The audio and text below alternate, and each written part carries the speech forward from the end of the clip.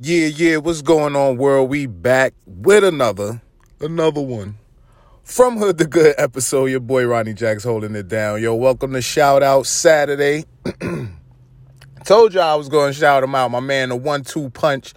One half of the whole reason this Ronnie Jack's thing exists in the first place, man. I promise you, if it wasn't for this second half, this person I'm about to tell y'all about, man, I probably wouldn't even be making no podcast in the long run, if you really think about it. But anyway, black dude with a Spanish name, leader of the love movement. My man featuring Jose, man. Appreciate you, brother. I don't know if you're listening to these episodes, but somebody spread that word, man. My man, thank you, brother, for just putting that challenge out, kind of getting this ball rolling. Other half of the Nikki and Jose 1-2 punch, if y'all remember back in the days, man, that kind of jumped everything off. So, brother, salute to you. Thank y'all for tuning in. Shout out Saturday. Y'all know how we do. Featuring Jose, check him out online. You know what I mean? And that's all I got for you today. Yo, tomorrow's 4th of July. I don't know if I'm looking forward to that.